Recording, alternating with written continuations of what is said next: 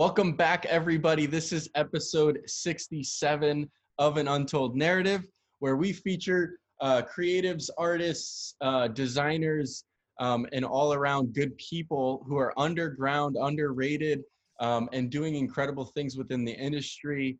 And today's guest is no different. We have William Hildebrand, who is in a beautiful location. I don't know where this office space is, but it's a beautiful background for those watching on YouTube.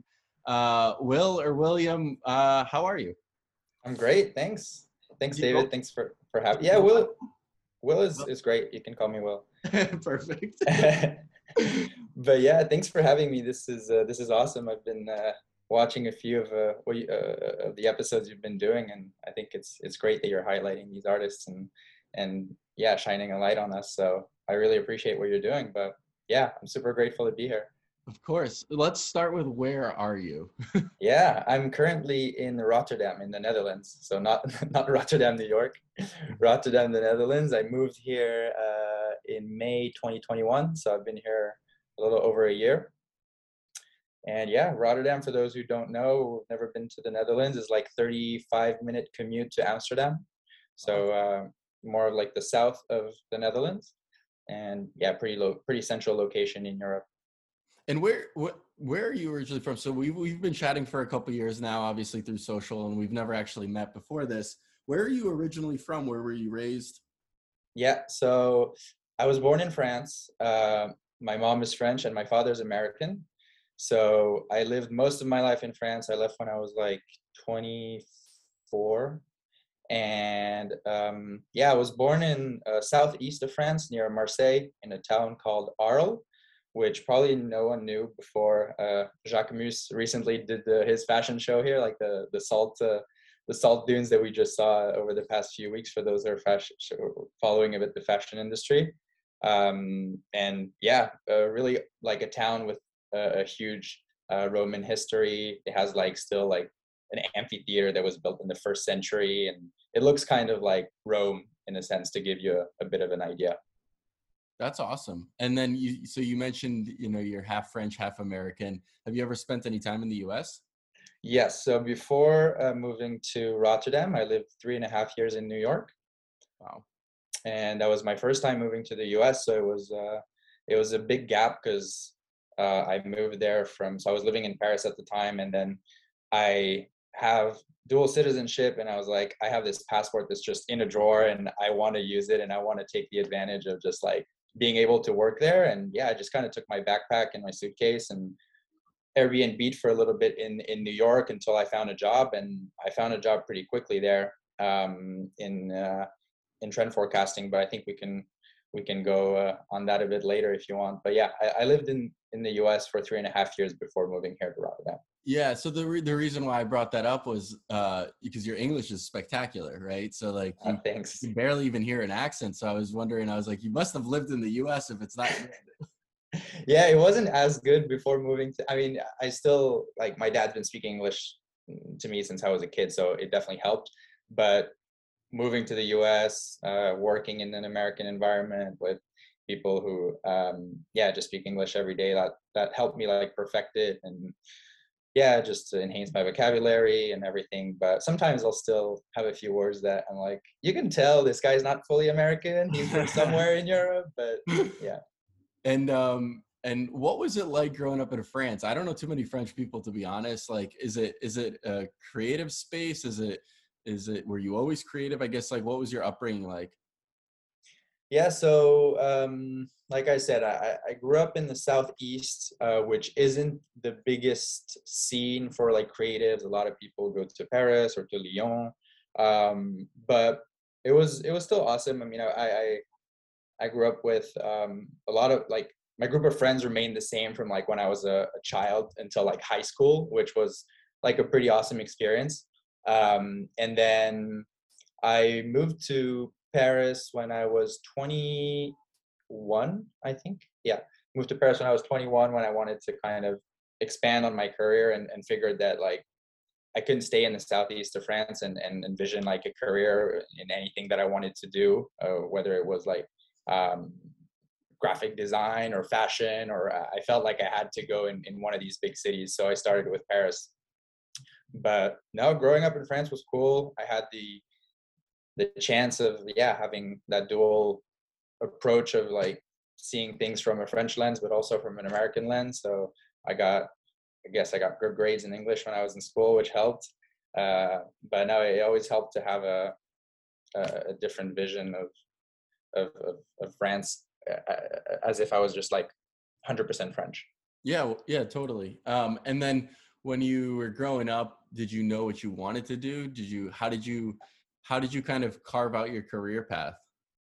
No, I definitely didn't know what I wanted to do. I think I started knowing what I wanted to do when I was like around 21, 22, and even then it wasn't really clear. So I don't know if you're familiar a bit with the education system in France, probably not, but I went to high school you can kind of choose whether you want to do more of a scientific path or a literature path or economics. And I had no idea what I wanted to do, but I was good in math. So I was like, all right, I'm just going to follow that scientific path. So I graduated high school with my scientific path. And then after that, I was just like, I still don't know what I want to do. And clearly from what I have, it's usually either you go do studies to become a doctor, or like in mathematics or economics. And so I was like, all right, I'm going to study a bit of mathematics in university and see where that brings. I did that for a year, and then I realized that that's not what I wanted to do at all, because I always had more of a creative profile, but I didn't know where to start. Like I was interested in architecture, I was interested in like drawing, but I never felt like there was the good opportunity for me to go somewhere to school to start something. So I just continued whatever I had started.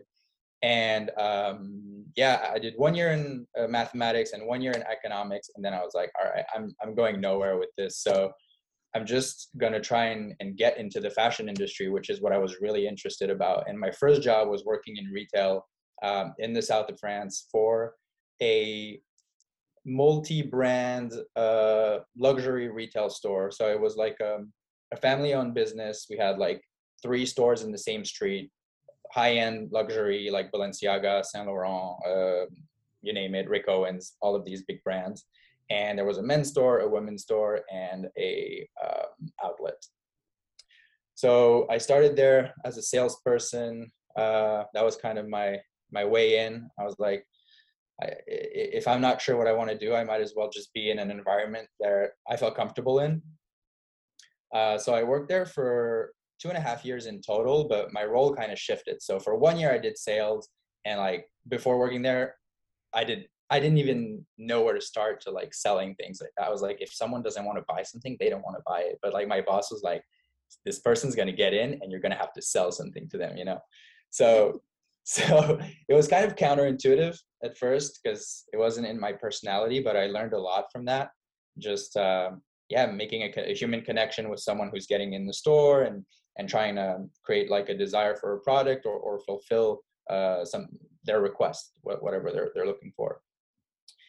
And so that was in 2014, and it was like at the very, how do you say, not the very beginning of e-commerce, because e-commerce has been around for a while, but that store didn't really have an e-commerce platform. And I kind of shared with my boss, I was like, it'd be great if you guys started selling online, because yes, we are a high-end retailer, and you can't find our designers in a 100-kilometer radius, but you would expand so much by having an online website. So I was like, I can't make a website for you, but I'm pretty creative and I can find the people who could help. And I do photography on the side. And if we set up a studio and stuff like that, I'd be happy to help with that. So that's how my role kind of shifted from sales to studio photographer for that store. Wow. Yeah. So that was kind of the first step into having a more creative job, I guess. And you built out like their e-commerce, basically, it sounds like. So my boss had a cousin in Spain who had an agency, and he was like, I'll put you in contact with him and see if like they can do something with us. Like obviously like we'll they bill it to us and we figure it out, but I want basically a quote on how much would it cost me to have a website and stuff. So I was kind of the main person of contact for that.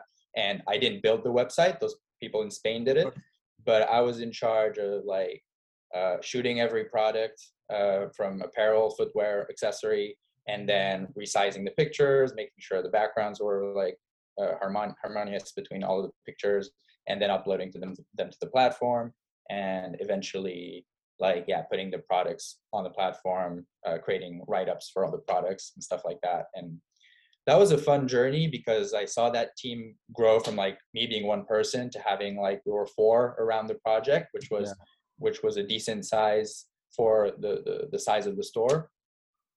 And yeah, that was super cool. This is where I started becoming, I guess, obsessed with product as well, because when you start taking pictures of product, you're like zooming in at 1,000% and looking like, oh, I didn't even realize the shoe had like this material on it. Or so yeah, I did that for 2.5 years total at that store. And then I had this opportunity to meet how do you say, basically I did an internship when I was in like middle school, because in France when you're in middle school you can kind of do like a 1-month internship, which is like discovery within the workplace. Yeah, that's and early. yeah, it's like your last year of middle school before going to high school. Yep. And my sister was working at this trend forecasting agency at the time in Paris called Carlin, so I did my internship there when I was like in middle school. And then fast forward like 4 or 5 years later, or 6-7 years later, when I was working at that fashion store, I got this opportunity. I stayed in contact with the boss of the agency, and he was like, oh, I'm looking for someone within trend forecasting and specifically in the activewear sector. And I knew that you did an internship with us, and I just want to catch up and see if you'd be interested. And I was like, yeah, trend forecasting, I never heard of it. I mean, like I did the internship, but I was like, I wouldn't think that like it would be like a proper job and that I could like pursue this. So well, also, like your average person doesn't know that that's a real job, right? Like that's true. These companies pay for a service to give them insights as what's coming in the future. It's not. Yeah, it's true. Actually, unless you're in the industry, you don't really know that that's a thing. So yeah, I'm not surprised at a young age you're like, yeah, okay, cool. I have no idea. No, that's true. You're right. Thanks for pointing that out, actually, because now that I've been in the industry for a little while, I'm just like, yeah, trend forecasting. But still, I meet people and they're like, trend forecaster? What is this? But yeah, so I met with him again, and I had grown up a lot since I had seen him when I was in middle school. And he was like, all right, I'm looking for someone to help me develop the business. Basically, again, more of like a sales position. And I was just like, oh, I'm going back from like doing a more creative role to getting back into sales. But at the same time, I was like, this is a great opportunity. I can jump in there and maybe see how it goes. Maybe it's a first step. And it was an opportunity also for me to live in Paris. My sister was living in Paris, so it was a good step also to get out of where I grew up. In a sense, I wanted to leave and discover other things. So I went there. I worked there in the end for 2.5 years. And again, my role kind of went from being a salesperson and developing the business and like finding clients, basically.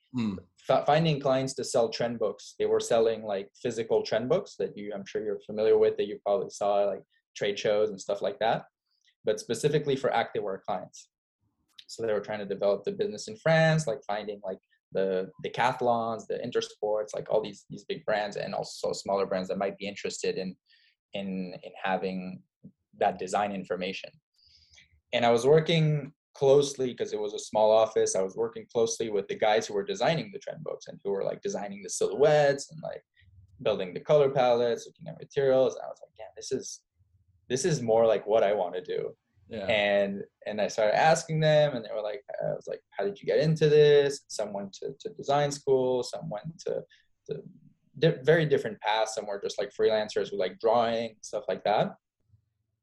And eventually I started participating a bit more into the creative part, meaning like when we had workshops with some clients to discuss about color and trends, whatever, I was a bit more involved in those projects. Still, my main role was being a salesperson and a contact person for selling trend books, but I got to be with the designers in those meetings and also give my 2 cents and try to say what was relevant for the client. So that was 2.5 years of trend forecasting in Paris. And we were working with some agents basically who sold our products abroad. Um, Agents in Scandinavia, agents in Spain, all across Europe, in the world, in the US, in every continent and almost every country. And I was in contact with them because I did the same job that they did, but in France, basically. And one of them, when I told them that I wanted to leave the company and that I had this eager to explore the US because I'm American and I had my passport, and they were like, yeah, but you don't have anything, you're just going to leave. And I was like, yeah, if I don't do it now, I'm never going to do it. I'm still young. And I was like, all right, well, one of our agents that was in Scandinavia, she was like, well, I know this agency in New York called Fashion Snoops, and I know they've been struggling to find an editor for their activewear section. And she was like, I know that's not exactly what you do, but give it a shot. The person of contact is super nice. Tell her that I gave her your name and see where it brings you. So basically that's where it started. I left for New York with a backpack, a business card with that name of that contact. And I planned a meeting with that person. Her name was Lily. And yeah, she turned out to be my boss for 3.5 years. And Wow. she was really the person who gave me the confidence to become an editor in trend forecasting and gave me a shot, basically. Wow, that is a right. You know what I really like about you from watching from afar over the years is that you don't have this traditional way into the industry. This is real time. Literally yesterday, I took a phone call with somebody who called, who's graduating college, and is like, I'm trying to break into the industry. What do I have to do? And my one piece of advice to any call that I take about that stuff is you have to work really hard and you have to figure out new ways of entering the industry because the traditional methodology doesn't work anymore. Exactly. And so what I love about hearing this story is that this took years. Yeah. And you had to sacrifice, although sales isn't really what you love to do. You got to meet people, you got to expand, you got to understand different jobs, and it gave you this beautiful perspective. And then an opportunity came up. Exactly. I was very, very patient. And while I wasn't sure of the 100% outcome, where it was going to bring me or where it wasn't going to bring me, I kind of felt like I was on the right path and doing the right things. I couldn't do much more than try and get into the industry and slowly land roles that fitted a bit more my persona and my skills and what I wanted to do. And yeah, it paid off. And so it started with basically a 3-week test. She told me, Lily, my boss at the time, she said, all right, come in and show me what you can do. I'll give you this test project. And I did it. And she was like, okay, I can see that you have a creative mind and the creative thinking design approach. But let's try it out. Let's do 3 weeks. You work for us, you come here at the company, you come every day and we'll work together and you can work on reports with the person that's currently working here. And yeah, after 3 weeks, they offered me a freelance position, which again, I wasn't super excited about being a freelance because it was my first time getting a freelance. But at the same time, I'm in New York, I'm going to get paid, and it's a sacrifice for the future. It's it's better than where I was yesterday. Yeah. So yeah, I worked freelance for a few months, from March 2018 to November 2018, I think. Yeah, something like that. And then I got on the contract and I was director of the activewear section, basically. So for those who don't know trend forecasting, again, who are listening in, it's basically an agency that helps other brands support them in their design strategy, whether it is shape or silhouette or color, material, or even macro trend or marketing opportunities. Basically, advisory. And our agency had a lot of different markets: women's, men's, accessories, kids, beauty, and active. And that's the role that I filled in. There was only one person at the time, but it was kind of a freelancer. So I filled in as a full-time, still working with that freelancer. the section kind of grew, and I got another employee to support me. And yeah, it's been one of the most amazing work experience that I had, because I really felt like I was going to work and it didn't feel like work. That's awesome. That's a really cool story. And like, I guess for people who maybe have never done it or aren't familiar with that type of work, like how do you become good at something like that? Like what is like the go-to attribute of your day-to-day job that you have to think about, or what makes you really good at it? Or, because everybody wants to see the future, right? Like that's Yeah. know what's coming. And if you had a piece of advice for somebody who even wants to try to get into it, what do they have to look out for? Yeah, it's a great question. I would say it's a bit of like a mix of a lot of research and a good intuition, in a sense. It's a hybrid of both, I think, because you can say, a lot of people think trend forecasting is just like we're there with our like um, how do you call them, like fortune teller, like Yeah. balls, and just being like, this season is blue. But it's a lot of research. It's a lot of looking at what's happening across different industries, not just fashion industry, not just activewear industry, looking at architecture, the automotive industry, and trying to connect the dots of why is there similarities between these markets, or why isn't there any similarities between these markets, and ultimately trying to figure out the why. I think that's the big the main thing you want to nail down when you're trend forecasting, is understanding why these things are happening culturally, and then how they're influencing design. So yeah, I would say keeping an eye, for a piece of advice, keeping an eye on a lot of the latest stuff that comes out, but also like feeding your knowledge with other things that aren't directly tied to the job, so you can kind of find the best in both. Yeah, I love that. It's very insightful. Again, I've never done it, so like I'm always just curious about it too. So I think that's great value. So you did the New York stint for 3.5 years. Why did Yeah. you, if you said, you mentioned it was work, but it didn't feel like work, which is what everybody wants to figure out. That is the dream.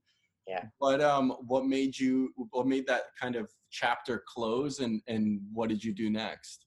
Yeah, it's a good question. So when I was working in New York, I lived in Brooklyn. I worked in Midtown Manhattan. So I definitely felt like the New York hustle, right? What every foreigner like feels when they move to New York. They're like, there's something about this city that's just like unlike any other, right? The energy, and I got pretty addicted to it. It was awesome. I met my girlfriend there, and like we moved here together in the Netherlands, and Wow. yeah, it was really fun. And when I was working for that agency, I got the opportunity to do advisory work for other brands, basically. So we worked with Timberland, we worked with Foot Locker, we worked with Fila, we worked with Woolrich. These were some of the projects that I was involved in.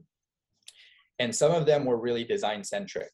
Like they wanted the next color palette. They wanted to know what is the next footwear silhouette that's trending and why.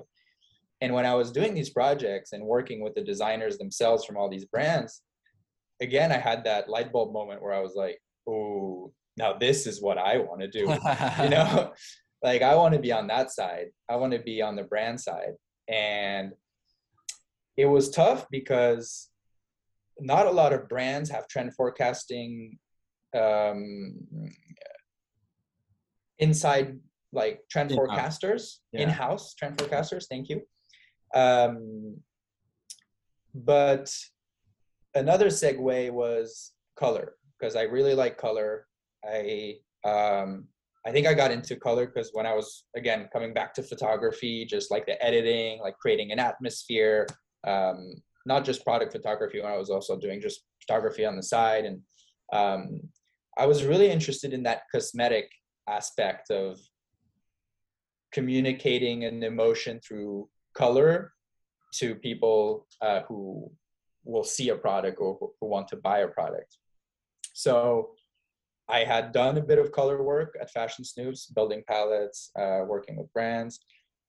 And I was like, all right, this is my angle. I love color. I love footwear. I'm like looking at every sneaker account possible on Instagram and looking for the next one and aware of everything that's being released on a daily basis. So I'm going to take a shot at this. So I started building a bit of a portfolio, but I really realized really quickly that the only thing I had was trend and color. And when you want to roll in color, usually they're looking for a bit of experience in coloring product, which I didn't have. Right. So it was a bit tough finding that role and kind of cracking the code of like, how do I get an experience with product and color without working without having the opportunity to do so, basically I was just ideating, but I wasn't creating product. Right. So I started this side project that you're familiar with, because that's how we got in contact. It was called Sallow Monsters, which was a way for me to showcase what I can do on product without really having a job in the industry. And I was like looking at all the images that I was saving on a daily basis for my job and trying to show the world through Instagram what type of untapped collaborations I'm thinking about, or what is a colorway that hasn't been released on a silhouette, on a sneaker yet, that I feel is relevant, or what type of connected to like an album that just released, and like what does that look like. So I started that, and for those that aren't aware, you grew this massive profile essentially of, I don't know if you use Photoshop or whatever, but you were able to stylize and hack together these colorways and materials and silhouettes, and really just, in my opinion, take the Instagram industry of footwear and fashion by storm, because I think you were one of the first people to probably start doing that. Now there's a ton of accounts that do that, but I think what you built was very curated and thoughtful and so unique, right? Thanks, man. Appreciate it. Yeah, it was that exactly how you mentioned it, like Photoshop, taking all the side views that you can find on any e-commerce website, and start mixing them up together, like sole swaps, basically. First it was sole swaps, just taking the sole from a shoe, changing the upper, seeing like what brands are doing similar silhouettes and kind of blending them together, and then tagging all these brands and the designers who worked on them, and just try to show a bit of humor. I guess there was a humoristic lens to it, but also it was also a bit of a graphic design project, showing like how I can put something together. I didn't post right away. I started creating a bunch. I created probably like 50, 60 before posting, and then found my layout of like doing the poster-esque type of aesthetic and numbering them. And yeah, the numbering was like thinking about, I wanted to number them because I was like, if one day I want to potentially like print them out, or I was envisioning like this time where I was like, someone maybe will ask to buy it, and I was like, which number would you like? It would be an easier way to find, you know, the shoe, instead of saying, oh, it's the Hoka mixed with like the Balenciaga Triple S or whatever. Right. So yeah, I did this project, to come back to the original question, to show what I was able of doing in terms of color and materials without having that role. And it was kind of like a side project, a portfolio, whatever you want to call it. And it gained a lot of attention. Like I got a bunch of reposts from a lot of big accounts, Hypebeast, Highsnobiety. And then I was like, okay, so at the time I had a bit of an imposter syndrome, but then I was like, okay, if people from the industry are thinking this is interesting, there's something to it. Yep. And I can maybe land a role in design with this. So started applying to jobs, showing now a bit more of like the combination of what I did in trend plus this project. And eventually I got an answer from Mizuno, which, if you're not familiar with, is a Japanese running brand. And they wanted me to move to Rotterdam, the Netherlands, when I was still in New York. So that answers the question of like, how did that chapter of New York end? It was just because I was ready to go anywhere to start working in design, basically. As much as I love New York, and my girlfriend had also never lived in Europe, and the Netherlands was a place where we could both live from like a visa standpoint. So it kind of checked all the boxes. And yeah, Mizuno made me an offer for a footwear color and material designer for the indoor market, which is handball and volleyball, basically. Wow. Yeah. And so you like, again, going back to my comment earlier, like everybody's trying to figure out how to get in. And like this path is so unique. It's And so hectic. it's no, but it's beautifully like crafted. It's like it took years, Yeah. like an entire, it feels like decade of work Yeah, almost a just decade. just to get a footwear design, color, and material job. That is what Exactly. it takes, people. Like it's not like you just apply and you're gonna get a job. Like you gotta Yeah. work, you gotta really build your skill. You gotta try these prototype projects, and you gotta put in your personal time, and like that's amazing. Like I think there's something really incredible about that. Thanks. I appreciate it. Yeah, and I like I said, it was tough because also I didn't have any background of like studies and like industrial design or even fashion or anything. So it was always, sometimes brands were just like, we'd like to have a bit more background and something like that. But Mizuno really took a shot, and I was super grateful. I didn't know much about the indoor industry, but I was pretty connected to the activewear world just because of my previous experience. But also, I played a variety of different sports growing up, so I was always kind of tuned in to the sportswear manufacturers and all these brands. So I was like, all right, let's do it. And again, maybe I'll just work for indoor for a few years, and maybe I'll jump into running because they're a really big brand for running. So I really wanted to work in that performance industry. So I moved to the Netherlands. My girlfriend joined me a month later, so just had everything like settled, like the apartment, like paperwork, etc. Started working there. It was awesome. I learned everything I know about footwear there, just with like amazing colleagues.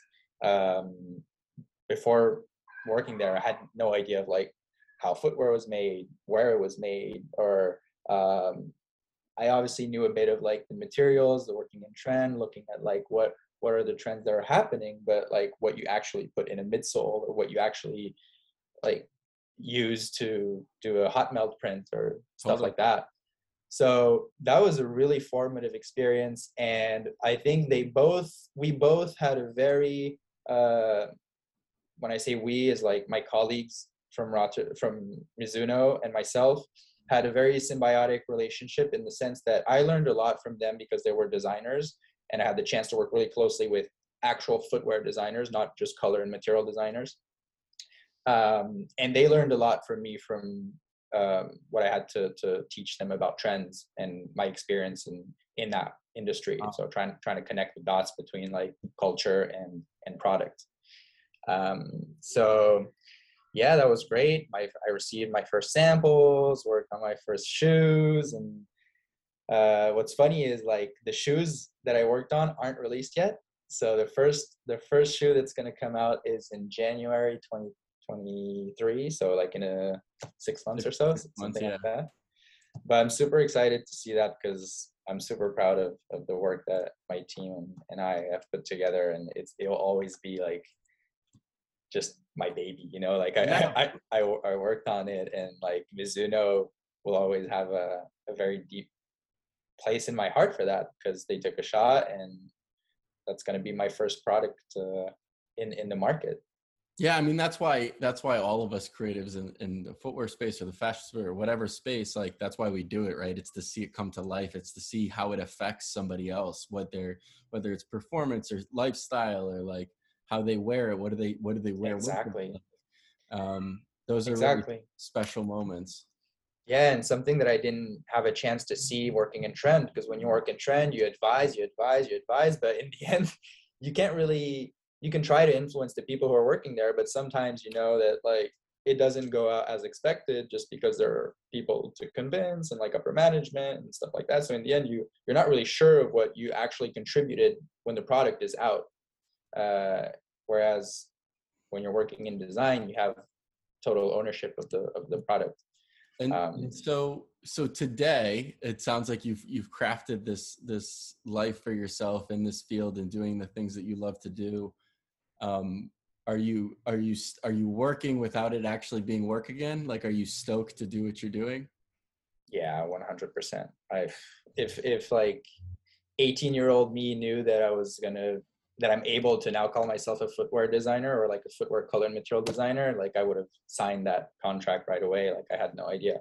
So I don't feel like I'm going to work at all. It's just like I love what I'm doing, and I feel like the footwear industry is like booming, and we're super fortunate to be in that industry. But yeah, it took a few years, but I got in the industry, and moreover, it just blends like so many passions that I love, like activewear and I mean the sports industry, performance footwear, and like the sneaker industry. So when I was at Mizuno, like I said, I worked a bit on indoor, but again, like I did in every previous job, basically my role kind of shifted to working a bit more with running, which is a big passion of mine as well. And also just working with our team in Japan and in the US. So we had like kind of a triad, like Japan, US, Europe, and to try to envision the color direction for Mizuno as a global brand, not just like footwear. What is the key seasonal direction of the season? So having a bit of a broader scope. So that was awesome. And yeah, to answer your question, I don't feel like I'm going to work. That's incredible. It's And awesome. so, what do you think is next for you, right? Like you're in a good place right now. And this is, I've encountered these moments throughout my career as well. Like you don't want to ever get complacent or too comfortable. You want to keep pushing creativity. You want to keep learning. You mentioned these moments of feeling, right? Like you're like, you have that aha moment of like, ooh, I want to try that. What do you think is next? Do you think about that, or are you just enjoying the present day? So what's next? Yeah, actually happened recently, Okay.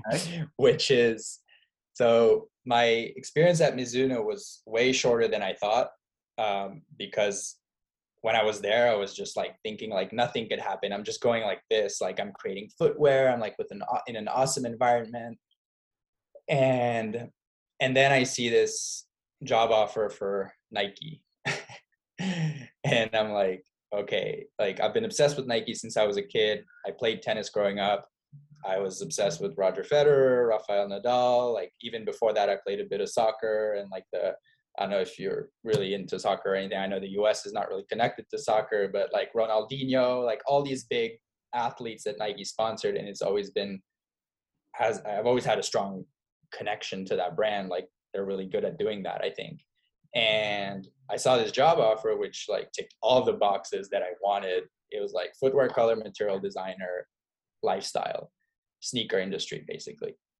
And it was hard because I was like, I'm not in a position where I want to apply for a job because I'm still learning a lot of things, but I don't want to regret it. So I applied for that job, and yeah, just like yada yada yada, I got it. I got the job, and I just started at Nike June 1st this year. Wow. Yeah. So So brand new. yeah, brand new. I'm working in their European headquarters, and yeah, footwear color material designer, one for men's. That's incredible. Congratulations. Thanks, Sam. It's And definitely the dream job. okay, you literally said it before I could. I was like, is this your dream? This must be the dream job. This is the dream job for sure. Like this is what I've been working towards. That's why I felt like having this call with you and having this conversation felt like a good time, because when I got hired, I was just looking back at all these events that like brought me here, right? And I was reminiscing, and I was like, damn, like I didn't go to design school, and I did all these like small steps that allowed me to build a bit of skill and bring me here. But yeah, I was super proud when I finally got the offer. I was like, damn, I'm gonna be working for Nike and in the industry that I want. It's like you can't, I don't want to go anywhere from here, you know? That's amazing. Well, definitely enjoy the present day from here on out. So Yeah. do you you don't have any imposter syndrome today, I assume, because you finally like built up a portfolio and a resume that can stand the test of time. Yeah, definitely less, and probably not anymore because yeah, for the reasons that you just mentioned. But for a time it was a bit tough because again, like the things that I mentioned, just like mainly not having design background in school. I think Right. that was my main thing. But then I got over it, and then I realized that not everyone has to go through school to get where they want to get in a professional career. And like instead of putting that time in school, I put that time at work. So I've been working since I was 21, and yeah, I also put the time that allowed me to get where I am now. That is awesome. I can't express how much I enjoyed this conversation because of the journey and what it has taken to finally, like, even people get hung up in the industry about like designer one or designer two or seeing and all that other crap. And it's like, it took you a decade just to get to like your dream job at one, and you're stoked about that. Yeah, So, exactly. like people get hung up on the titles and all this other crap that really doesn't matter. It's like if you just find something that you truly love doing, like that's all that matters. It doesn't matter Hmm. about anything else.